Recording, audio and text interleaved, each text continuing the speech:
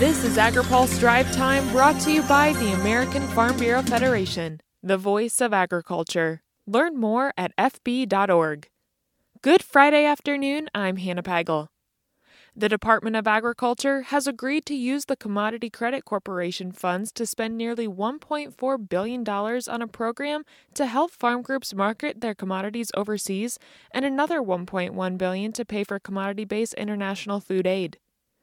The market promotion funding would establish a regional agricultural trade promotion program that will be similar to an effort launched by the Trump administration during the trade war with China. The top two senators on the Senate Ag Committee, Chair Debbie Stabenow and Ranking Member John Bozeman, sent a request to USDA in late August to use CCC funds to bolster spending on marketing and international aid spending. On September 6th, the department issued a statement in response saying the issues that the senators raised were shared concerns. Bill Thompson has the scoop in his story on agripulse.com. A North Carolina Republican is calling for a unified front to get a farm bill passed this year. Representative David Rouser was on this week's AgriPulse Newsmakers and discussed where his colleagues stand on government funding legislation and what that means for passing a farm bill.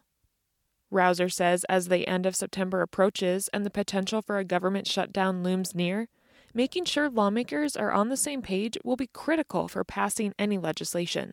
You have leverage if you're unified. You have no leverage, particularly in terms of negotiating with the Senate and the White House if you're not unified.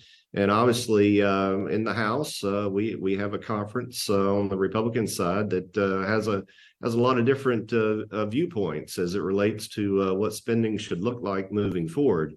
And my hope is that we can come to some agreement on a CR. Rouser says once Congress deals with government funding, Farm Bill conversations can pick back up.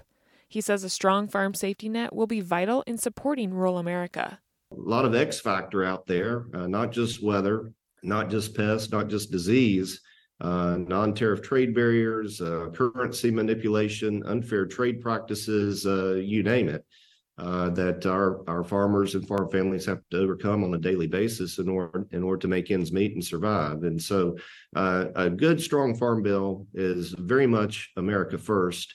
Deb Calhoun with Waterways Council and Ann McMillan with Invariant were also on this week's show to further discuss a farm bill timeline and the impact of a government shutdown in rural America.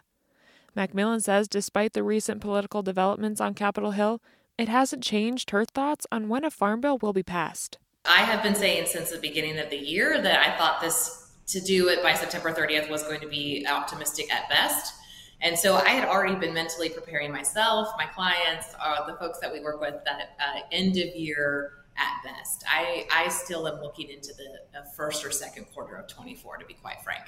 Calhoun says a government shutdown would be extremely detrimental to the inland waterway system and any current infrastructure project that is going on around the country right now.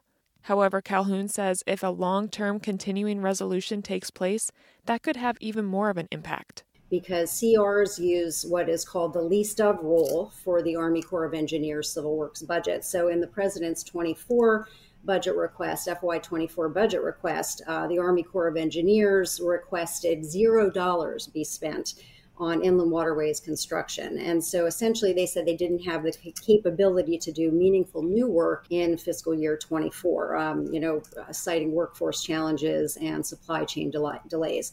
So really a long-term CR would mean that until our energy and water appropriations bill is enacted, $0 would go to inland waterways navigation project construction. You can listen to more comments from Rouser, Calhoun, and McMillan by watching the latest Newsmaker show on agripulse.com, or you can tune in tomorrow morning at 11 a.m. Eastern, 8 a.m. Pacific on RFD TV. Now, here's a word from our sponsor. Today's AgriPulse Drive Time is brought to you by the American Farm Bureau Federation.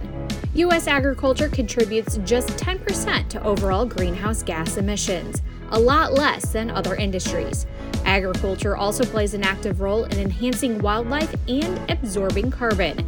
Learn more at fb.org/sustainability. That's all for today's Drive Time.